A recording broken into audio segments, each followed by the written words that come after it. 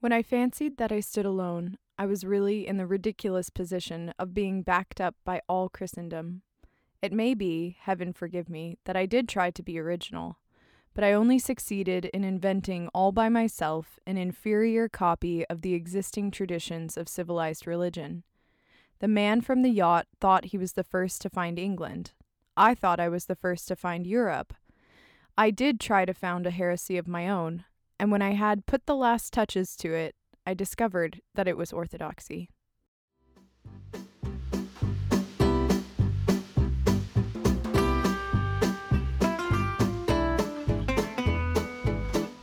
Welcome to Pints with Chesterton, a podcast where two millennial women dive into the wonderful and whimsical works of Gilbert Keith Chesterton. I'm Grace. And I'm Marie.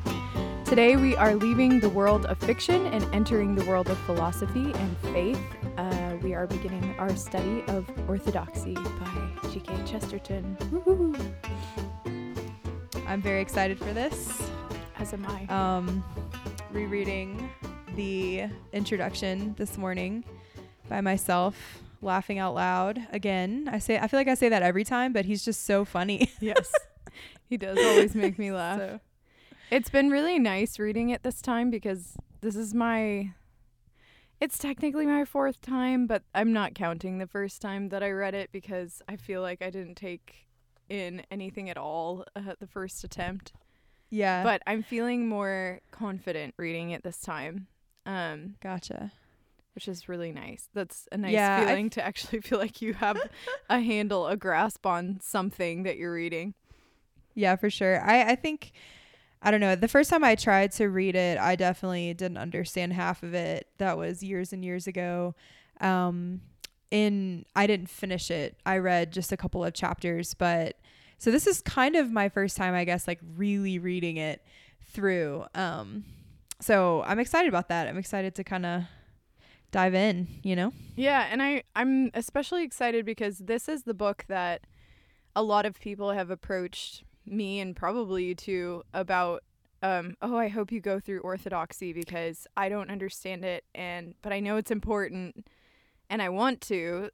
And so hopefully this series of episodes will be really helpful to people who are a little intimidated but want to get through it and want to glean something useful from what Chesterton has written here. So yeah, absolutely. We said this in the last episode, but we're not scholars. We're just lovers of Chesterton, and we're trying to understand it ourselves and also help everybody out there to just kind of have like a guide to go through it with you. So hopefully this can be great for people who may be more intimidated by Chesterton. So yep.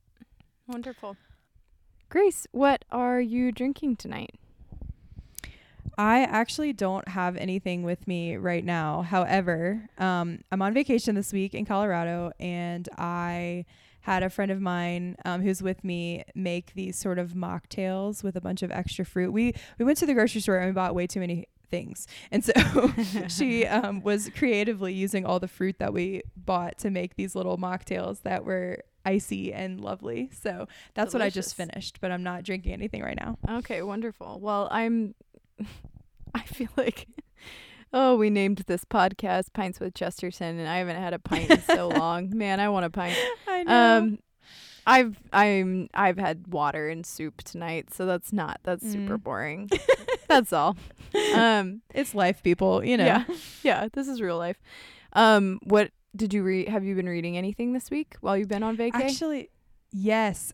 So I finally, oh my gosh, started reading Jesus of Nazareth by Pope Benedict, which I cannot believe I had never read before. I'm like sort of embarrassed about it, but it's been on my shelf forever. And I was like, you know what? This week I'm going to be out in the mountains and I am going to read this book. And it is amazing. I love it so much. Parts of it confirm things that I like kind of had already learned or already known. I'm actually discovering too, I mean, my love of Bishop Barron, that a lot of his teaching and a lot of his even a lot of the scripts of his Catholicism series and all these different things that I've watched by him, a lot of it is based directly in this book, I think. I can see a lot of parallels, things that I learned from Bishop Barron that are really coming from Pope Benedict. So that was kind of cool. But also there's points that I had never considered before, of course. So there's these sort of profound insights, and it's really kind of refocusing me and recentering me on God. And my mind has been everywhere the last couple of months. And so it's been really, really good. And it continues to be really, really good to focus. So that's awesome. What about you? I finished Jane Eyre this week, and I loved it. I talked a little bit about it previously, so I won't say too much. But basically, I want to do a discussion group on this book, but I might just record a solo podcast episode. Do it, yeah. Just about Jane Eyre, to talk about everything that I thought about while reading it. It's a great book, and it really makes you think about a lot of different moral problems. And a lot of these moral problems are still issues that like people are dealing with today. So very, very interesting to read, like with modern eyes, how basically sin is sin, and there's nothing new under the sun, kind of. But also just like the resiliency of human beings, and like the beauty of standing by what you believe and virtue. And I am very, very happy that I read it again. So yeah, I finished that this week, and then just I've been reading Orthodoxy. So awesome. Yeah. Love it. Well, let's dive in. Sounds great.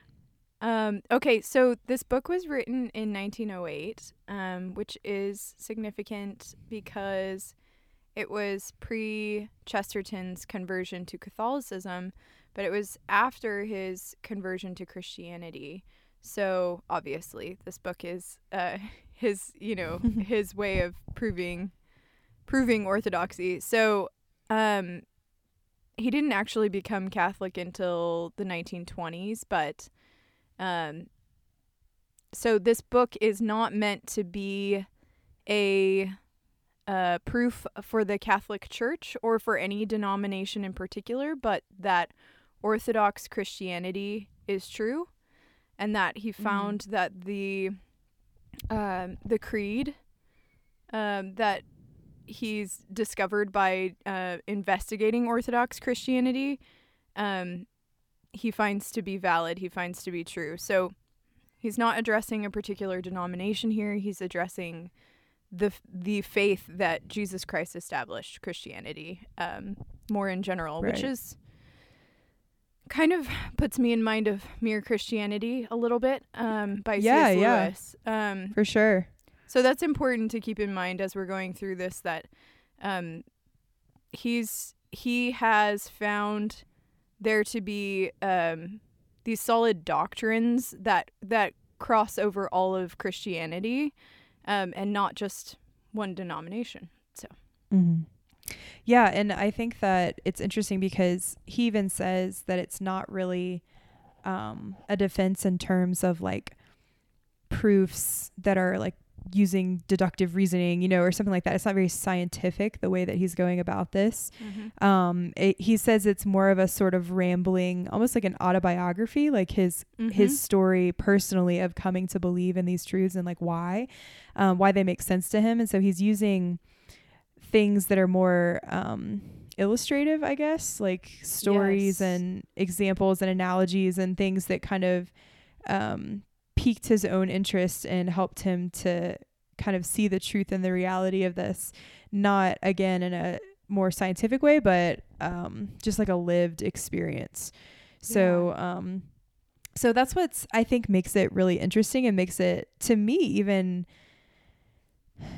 more compelling in some way. Absolutely. Because you can talk about proofs all day, and I think that there are many very good ones for Christianity, but Chesterton's personal touch and just his own ability to write in such a just illustrative and communicative way, like to kind of get across these ideas, these pictures, these images, I think helps to kind of flesh out our understanding of the truth of Christianity. Yeah, Yeah, he says he's going to reveal in a vague and personal way how he's come to believe that Christianity is true, and not that Christianity can be believed, as you said, like this isn't a proof that he's giving.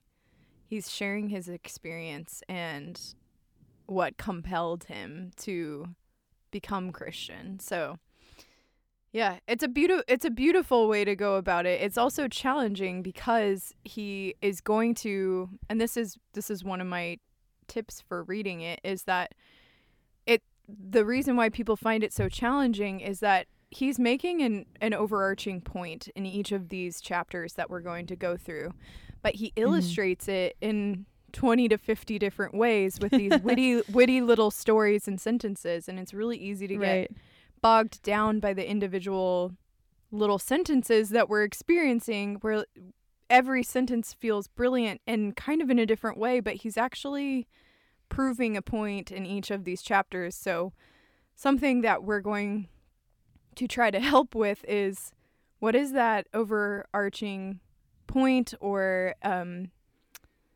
experience that he's trying to share, and then why does he use so many different illustrations of it, in order to express that. So yeah. And I think what's really interesting about this book too, and this is very Chestertonian, again, like going back to his background as a journalist, he's on the scene, he's talking to all these different journalists and these philosophers and these different people who are writing and publishing their works in, like, magazines and newspapers and all of these things. And so he's very much talking about these things in response to challenges that he's getting from other thinkers and journalists at the time. Yes. So he's presenting his views, and people are challenging them or attacking them or countering them in some ways. And so this book is a response, sort of, and he even admits sort of a quick and hasty response to being challenged to describe what his philosophy is or what his worldview is. Yes. And that came from somebody called G.S. Street. Yes. Do you know anything about him? Yeah. So, G.S. Street was he believed in like cosmic theory.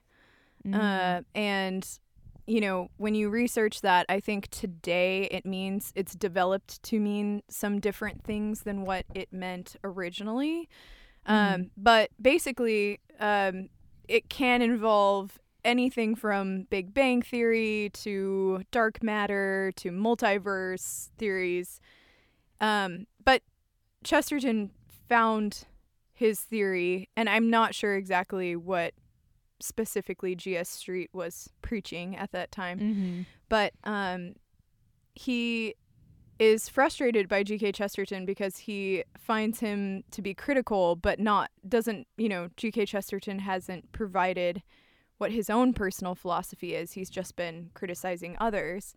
The copy that I have of this book was a birthday gift, actually. And it's like one of the only annotated versions in existence that it's not in print anymore. So my sweet husband found this somewhere for me, and I don't want to know how much it costs, but the annotations are really helpful. So this one was annotated by Craig Kibler, and it's really interesting because at the beginning of this story, when or the preface, when Gilbert talks about how this book is a companion to Heretics, where he does make criticism of lots of different philosophies. There's an annotation here that says some of the philosophies that he was criticizing at the time were collectivism, Tolstoyanism, non-feudalism, communism, anarchy.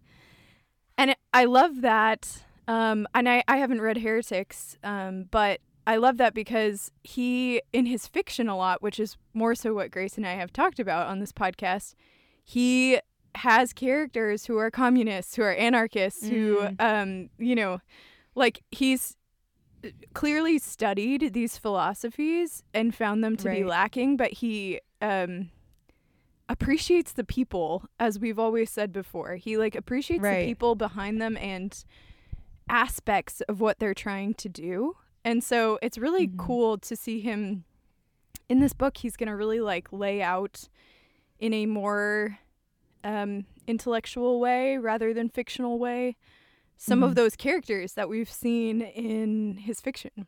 So that's awesome. Yeah, and I think that Chesterton, we've said this before, but he has something so much to offer us, especially today when we don't know how to disagree with people and still be friends with them, you know. And I think Chesterton was just such the perfect person as an example for us in that, because even in this writing, in this chapter, he's talking about his critics. And he says things like, several critics for whose intellect I have a warm respect, or even like Shaw, he always pokes fun at Shaw and like all his works. Poor but Shaw. I know, right? But he says, for a man of his mental activity could invent a sophistry every 6 minutes, which was sort of a dig, but it was also like, you're smart, you know? Yeah, exactly. And then he says to all of his critics at some point, I offer this book with the heartiest sentiments to all the jolly people who hate what I write. and what's funny about Chesterton is like, he's not really being sarcastic. Like he really does appreciate these people. Yes, and he so really genuine. is humble about what he's writing, you know? He's very clear about the fact that, you know, we've quoted before too, I think, his famous if something's worth doing, it's worth doing badly. So he's very quickly putting together these books as like a response to these people's challenges. And he recognizes like, look, this is hasty. This isn't the best. Like, you know, it's probably going to be dull. And he says he's not even going to read it himself when it's complete. Right. He says that at the beginning of this book. You know, he's like, well, I certainly wouldn't read it. Right. He goes, and some people might regard it very justly, for all I know, as a piece of poor clowning or a single tiresome joke. So he's talking about how people may not take him seriously, but he's also kind of claiming like, no, like I am the fool of this story. Like he has this great line where he says, I am the fool of this story and no rebel shall hurl me from my throne. And it's just so good. But he's being very honest. Like, look, the whole point of this story is that I am a fool. You know, the whole point of this story is that I thought I was being all, you know, smart and coming up with these worldviews and these philosophies. And I just realized that I was, you know, behind the times, that like the Christian church had already said the things that it took me this long to discover. And but he's like, but it's a happy finding, you know? Yeah. And so that's his whole attitude in this book seems to be very playful and good natured and happy. And he himself is happy and confident because he really does believe in the goodness of Christianity. You know, he's experienced the truth of it. Yeah. Mm-hmm. Yeah, absolutely. So I guess, I don't know if this will be helpful for people, but I just wanted to define orthodoxy before we continue discussing this preface and first chapter. So orthodoxy, authorized or generally accepted theory, doctrine, or practice. It comes from a Latin word orthodoxia, meaning sound doctrine. So that can kind of ground us as we're going, that this is what Gilbert is sharing with us is what he has found to be sound doctrine. And so it's going to be, I think one of the reasons that he uses so many examples is to reach many of us in different ways as we go. And so it's going to be fun to see how much of his orthodoxy we agree with, how much of his sound doctrine we agree with. So the book is kind of structured, as he puts in his own words, as speculations and doubts which are suddenly satisfied for him. Like, and as Grace said earlier, I think that is actually more convincing to me and more interesting to me than just reading a set of proofs from someone. Absolutely. It's like the head and the heart meeting. Right. And it's more convicting when you have somebody who has actually even believed the opposite and tried to live the opposite. And then in that, they practically discover that it doesn't work. And I feel like Chesterton is that person. Like we've talked about before, how he's gone to very dark places in his life, and he's believed things that were very contrary to Christianity, and lived things that were very contrary to Christianity. And in that actual walk, he comes to these realizations. And so, yeah, I think you're right. I think it's way more convincing when someone has actually taken things seriously enough to live them. So I was really kind of excited by his whole idea, I guess, like that he sets up this problem in the beginning that he's contemplating, and it's kind of made him think about orthodoxy and think about Christianity. He says, how can we contrive to be at once astonished at the world and yet at home in it? So in other words, this paradox or this problem that we experience as human beings, that the world is wild and crazy and wonderful and like kind of beyond us in our understanding, but yet at the same time it's our home in a way, at least for the time being. And so that kind of seems to contradict in some ways, at least on the surface. And so he's trying to satisfy both of these things, to try to live both of these things. Like, how can I be astonished by the world but also feel at home in it? And so he sets that up as kind of the problem or the thing that needs solving.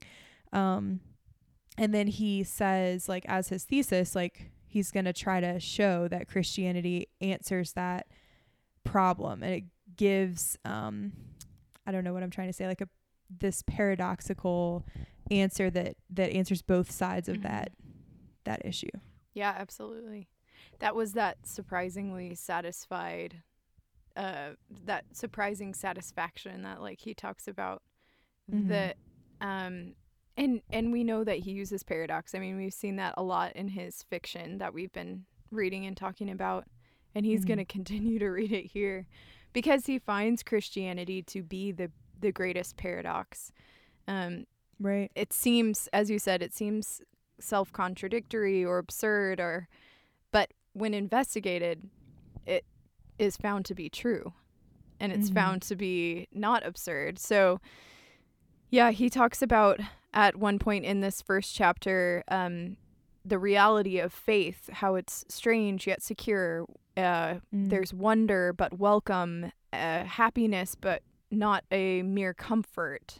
And all of these things coexist together happily within Christianity. And I think he is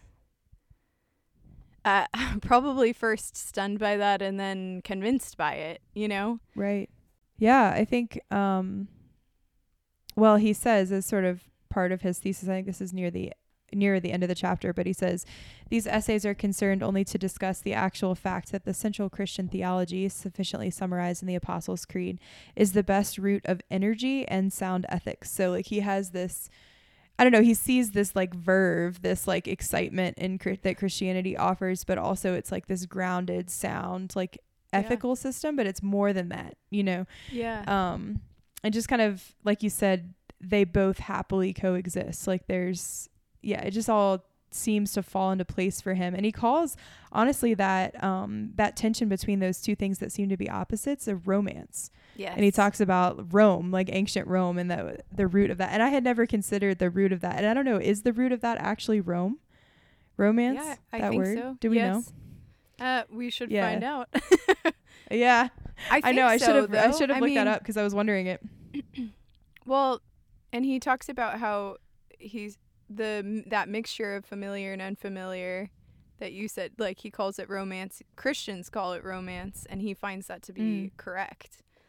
And when you think about so many of the things within the Christian religion, you see mystery and obvious truth coexisting all of the time. I mean, just in the sacraments, for example, or in just in the existence of God, and how he is truly existing, truly there, but also not seen by us, and this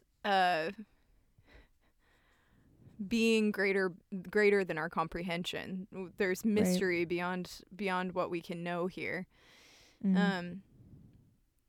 Yeah, I like his example of the yachtsman who goes on his adventure. That illustration really did help me to understand what he was getting at.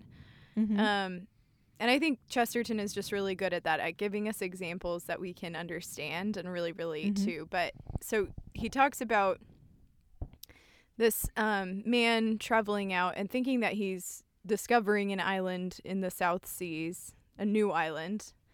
And I love the descriptions, like, you know, he's silently coming aboard this island, basically, and, you know, only speaking in signs, like thinking, you know, thinking of impending that no danger. One speaks English. Yeah. Yeah.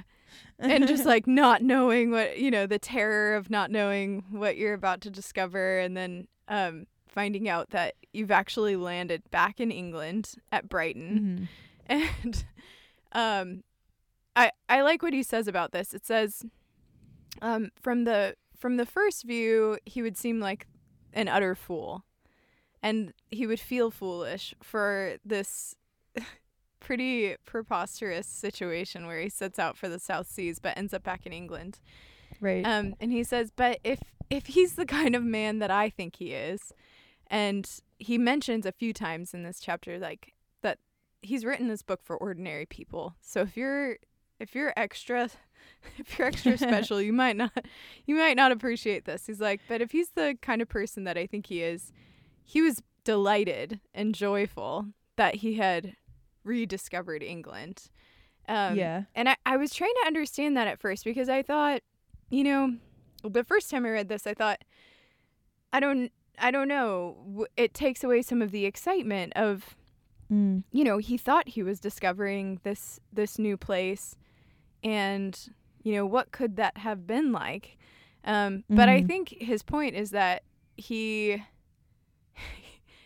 got to have some of the terror and excitement, but then he was discovering something that was actually very old and established and beautiful and secure and so many things, but also an adventure in its own way, because, you know, I think, you know, this is what he's getting at with thinking that he's founding this new philosophy, or heresy, as he calls it.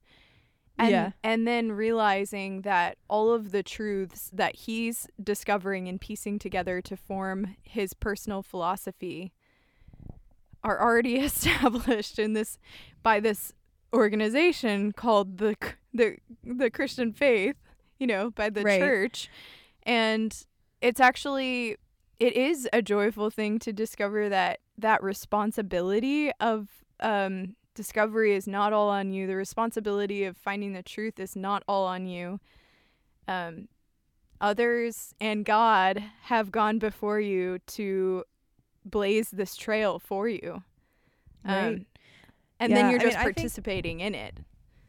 Right. Yeah. I think that this whole idea, I mean, we said he wrote this in 1908. So this is a couple years before he wrote Man Alive.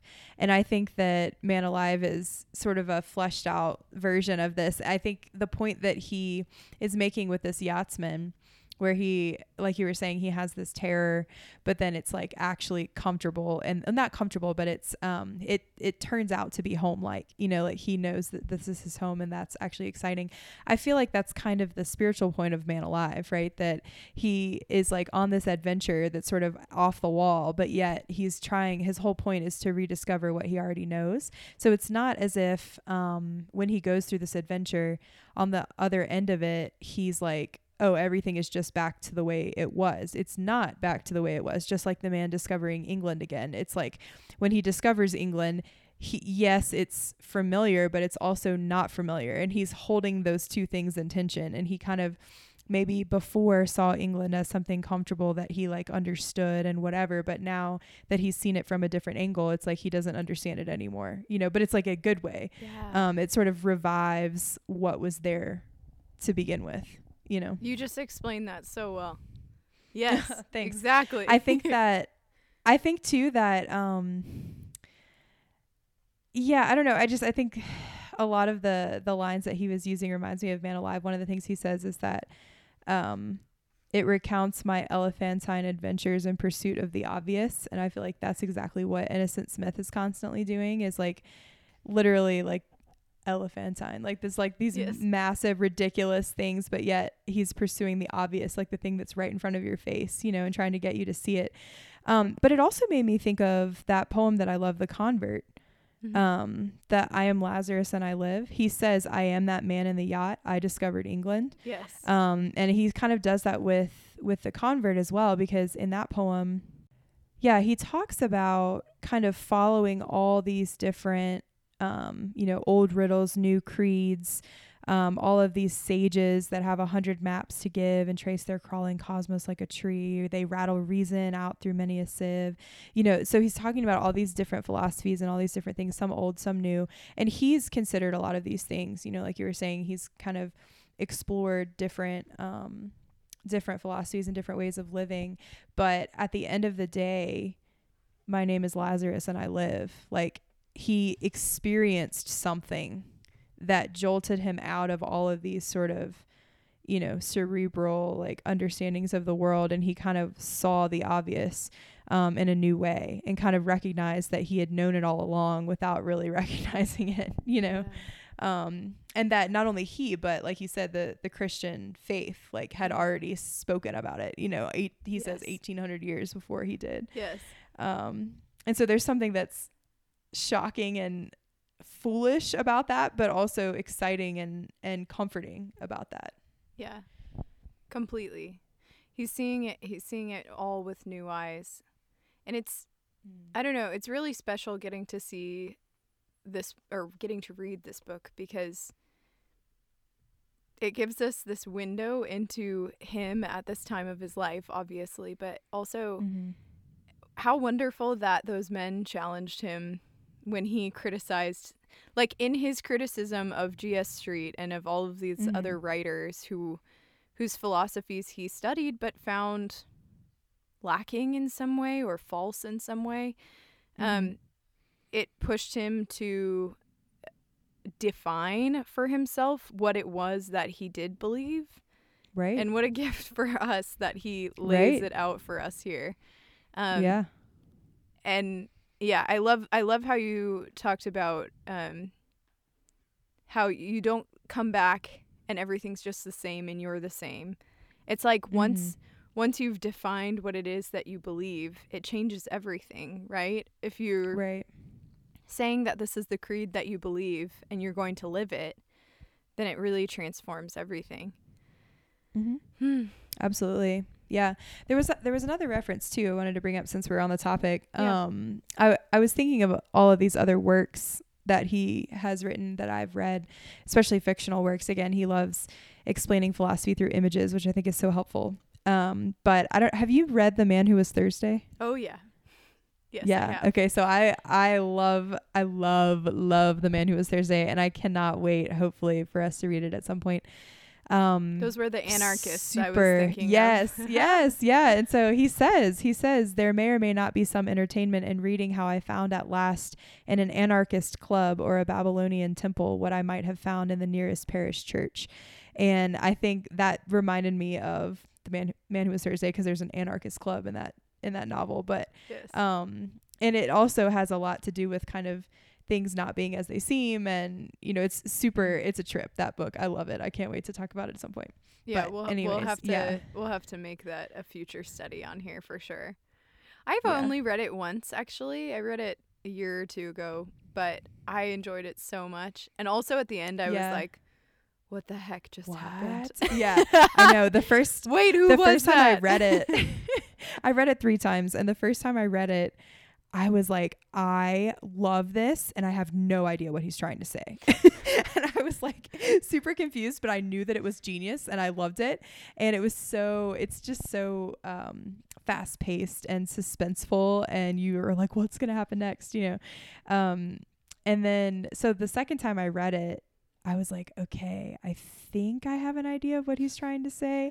And then the third time I read it, I was like, and I got some other friends to read it with me, or read it, and then talk about it with me. And I was like, okay, I think I'm getting the point here. Guys, Grace is just giving a definition of how to read Chesterton, period. Yeah, you got to read it several times. Yeah. It's really true. The best way. Really true. That, honestly, I think as we go through these chapters, and like some of them are a little bit more challenging. This first chapter is pretty straightforward. He's saying, right, yeah, I'm going to define my philosophy for you. It's not so confusing, but as we go forward, it's a great idea to just read through it once. Don't get bogged down by every single sentence, because I found myself highlighting and underlining and writing all of these sentences where I was like, that's brilliant. I need to remember that. And then totally. I would miss what he was actually trying to say.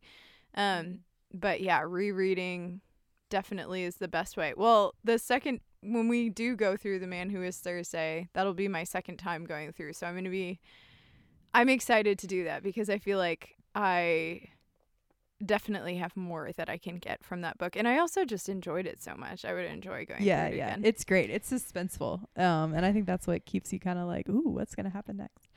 But anyways. One of the things that I think that helps Chesterton to define this philosophy of his, this orthodoxy, which I should probably stop calling it his, because he says God and humanity made it, and it made me. It's not my own. But right. I was reminded of a phrase that C.S. Lewis uses about chronological snobbery, which is basically believing that everything that in the present, in the modern age, whatever age you live in, is better than what came in the past, right? Or what came before. Right. That things are outdated and we've progressed past, whatever. And I think a big part of anybody actually realizing that Christianity is true is overcoming that to some extent, because well, frankly, I talked to a listener, a radio listener the other day at work, who said, I don't believe in Christianity because I think we've progressed past religion. Like, that was something that we needed at one time, but we're advanced. We've progressed past that now. And I thought that was such an interesting statement to make. So I was chatting with him, obviously, more about it in disagreement. But, it's interesting to hear somebody say that. So, but I think that G.K. Chesterton, he realizes that he was attempting to create this modern thing, this progressive philosophy of his that's unique, that no one else has ever discovered all of these truths that I'm putting together. And there's a pride in that, right? That's what I was gonna say. Yeah, absolutely. And I love how he describes it. He kind of turns it back on himself by, you think you're this very sophisticated intellectual adult person, right, who's coming up with all these ideas, but then he says, I did, like all other solemn little boys, try to be in advance of the truth, and I found that I was 1,800 years behind it. Yes. And I love that, because it's so true. It's very childish to think I need to be the center of attention. I need to be the one that figures everything out. I need to be independent. I need to be, the best or whatever, and the smartest and all of this kind of stuff. But it is such a trap. And I think we really have to be aware of trying to be original all the time. Yeah. I think you see people all the time in academia, especially you can't even, publish anything if it's not original, or something. Right. But it's but is that really... But we're all drawing is that on really the intelligence? Yeah, it's we're all standing on the shoulders of giants. It's we didn't come up with this stuff on our own. We're getting it from other people. And so I think seeing the connectedness of all human beings and how we all are kind of working together to understand the world around us is really the thing that is more advanced. I don't know if that's the right word, but you know, I think being able to see all of that together. Also, another point that he makes along that line is he says, I only succeeded in inventing all by myself an inferior copy of the existing traditions of civilized religion. And I think that that is what we do as well, where we think like, oh, I don't need religion anymore, like that guy maybe that you were talking to. But then we create our own, you know, and we don't call it religion. Maybe it looks different, or the thing that we're worshiping is not like some divine being that we would call God or something like that. But we have a religion. But we have a religion. Yeah. I mean, it's like it, I guess how we define religion maybe matters, but like, if it's like, you know, something that's your life's philosophy, it's something that you worship, it's something that your life revolves around, it's the rituals that you go through in order to live what you think is going to bring you greatest fulfillment and happiness, you know, like whatever it is, it's like that's your religion, you know. There's an awesome song, this is me being a, you know, John Foreman fan, junkie, Switchfoot, anyway, but there's this song that he has where he keeps repeating all these things over and over again, like all your science, your religion, all your wars are your religion, everything that you say and do is your religion, every breath you take is your religion.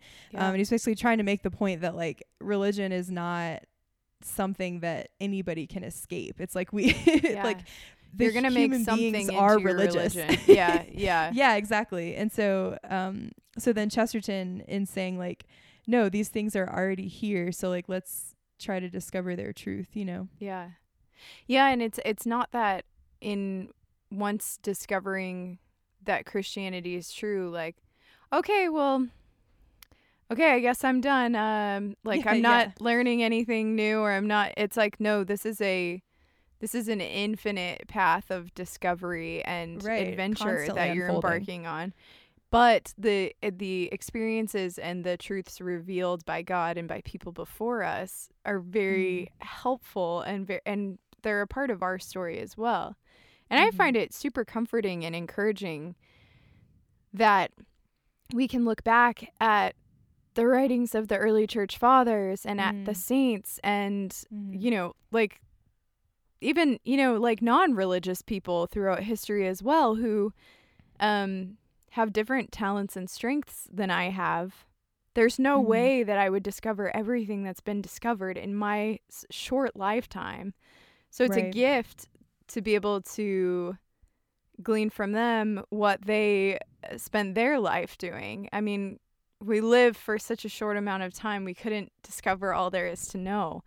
And I think non-religious people would admit that as well, that like, let's say their field is chemistry or art or whatever it may be, they may claim to be doing something original in that field, but they're really, I mean, I'm sure they would admit that they're drawing on science of thousands of years and art from thousands of years, and like what people have done before and what people have discovered before are these building blocks that they are working with, you know what I mean? And so it's not that different to then look at Christianity and say, well, I don't need to find my new religion today or my new philosophy today. I'm building on like what Christ established and what basically the church continued for all of this time, just as you do with anything else.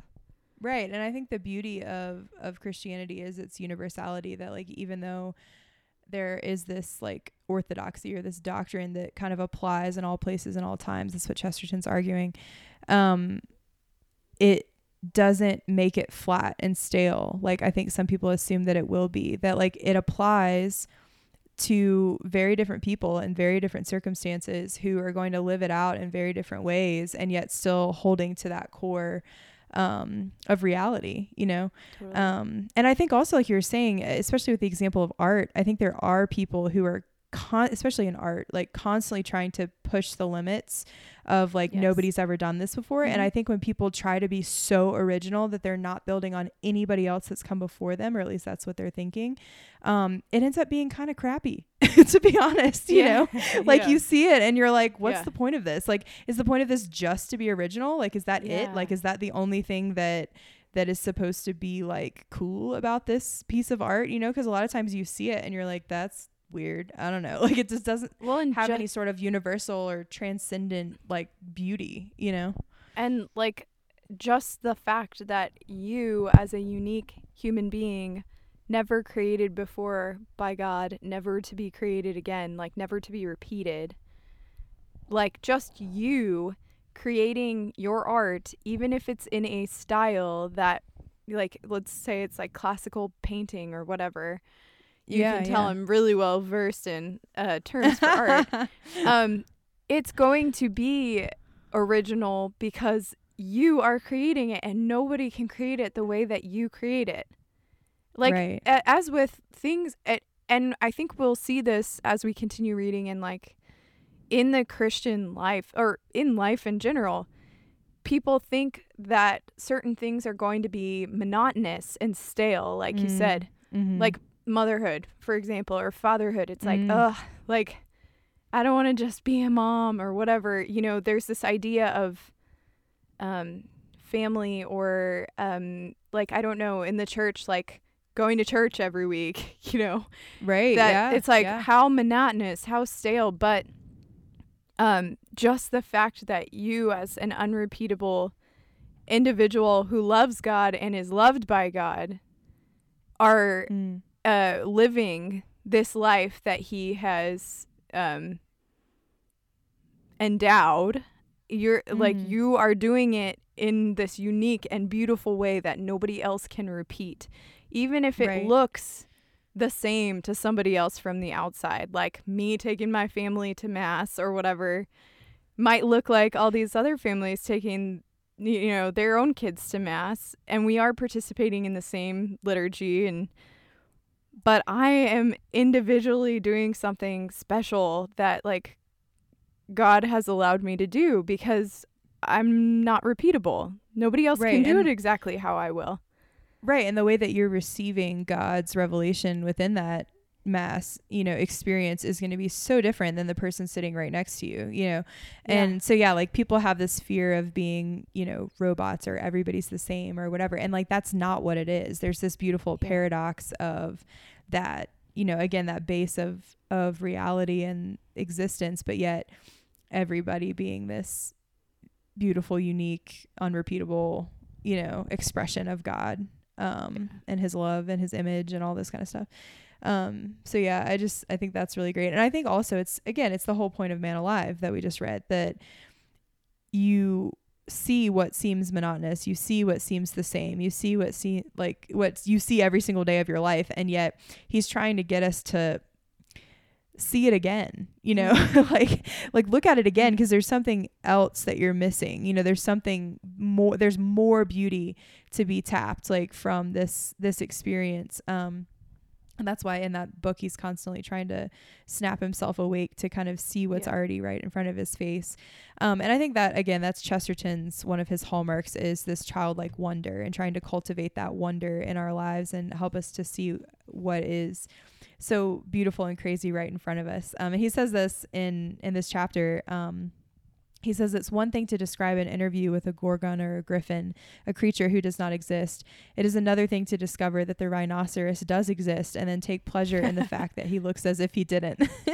And just, I thought that was a great example of a very Chesterton thing. Like he would freak out in a good way with this wonder and excitement at something that, you know, maybe you just had never really thought of. I've heard people say before, if you've ever been on an airplane, if you've ever had the experience of being on an airplane and thinking to yourself while you're on the airplane, like, I am in a metal tube, like being catapulted across the sky at like 500 miles an hour or whatever, like, this is crazy. Like, how is this happening? You know, and just kind of being like in wonder and awe of that circumstance, which can be very mundane, especially for people who are traveling or flying all the time. Right.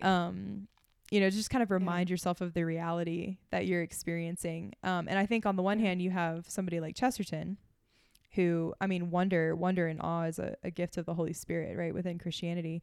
And then on the other hand, he points out, he talks about people being flippant, and he talks about how he hates flippancy, but he always gets accused of it because I think he's so quirky and whimsical. People think he's being silly or if he's just like making a joke, and he's like, no, I'm completely serious about this silliness, you know. It's like a child who's completely serious about their silly game that they're playing, and it's like if anybody tries to call it silly, they're like, no, this is serious, you know.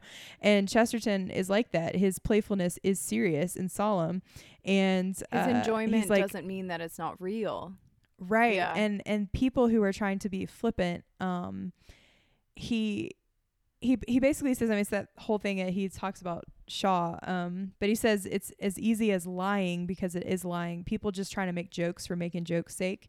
People just trying to be silly or to get laughs or to get rises out of people. Even within, if you're talking about like in philosophy or in academic circles, and you're talking about these ways of life and living and believing and all this stuff, and you're just kind of throwing jabs and making jokes and being flippant, it's like, cool, you're funny, but you're not discovering anything real. Whereas with Chesterton and his silliness, he's really pointing at something that is like the ground of reality, you know. And it's like, even though it's silly, it's like this has substance. Like this isn't just me trying to make a joke, you know. That's great. That's a great point. Well, do you have any other notes about this first chapter that you wanted to share with everybody? I don't think so. Okay. I think, I think that pretty much sums up my notes. Great.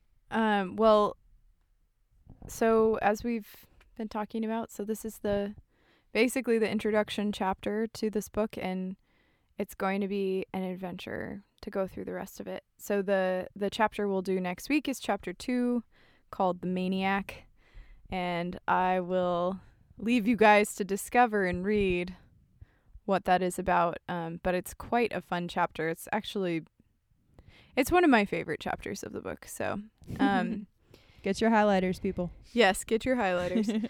And yeah, as I said before, I think, you know, try to not get too bogged down by each little witty thing that he's going to say. Read through it and maybe read through it again if you can. None of these chapters are very long, so kind of the more times I think that his words kind of cross over your eyes, the better that you're going to understand what you're reading. So, and then we'll discuss it next week. Before we go, do you have anything that you're especially grateful for this week? Yes, I'm currently, and my sound might be different because of the house that I'm in right now, but I'm currently in Colorado, which is my happy place. And so I'm just so grateful for this. I'm on vacation, you know, so being on vacation in the mountains, sunshine and like amazing, beautiful weather. This place is like not even real. I don't know. I'm out in Crested Butte in a very remote mountain town. And it's just, I'm full of joy every time I'm out here. So I'm very grateful for that. That's awesome. Well, I'm not grateful for anything quite so big as that, but we have been having summer weather here in San Diego, and it's our last like full summer here for a while since we're moving, and I've been really enjoying it. Like windows down, really sunny and hot and breezy, and just feeling nostalgic about all of my childhood summers in San Diego and going to the beach and the pool and stuff, and it's just been really nice. And like, that's awesome. Everything feels more relaxing when the weather is so beautiful. So very grateful for that, and very grateful that we're embarking on this book, because I feel like it's a challenge for me to go through it, and but it just yields such good fruit every time that I do go through it. So I'm really excited for this. Me too. All right. Well, I hope you all have a wonderful week or weekend, I guess, since we put these out on Fridays. And may you all enjoy Lives of Wit and Whimsy. Cheers. Cheers.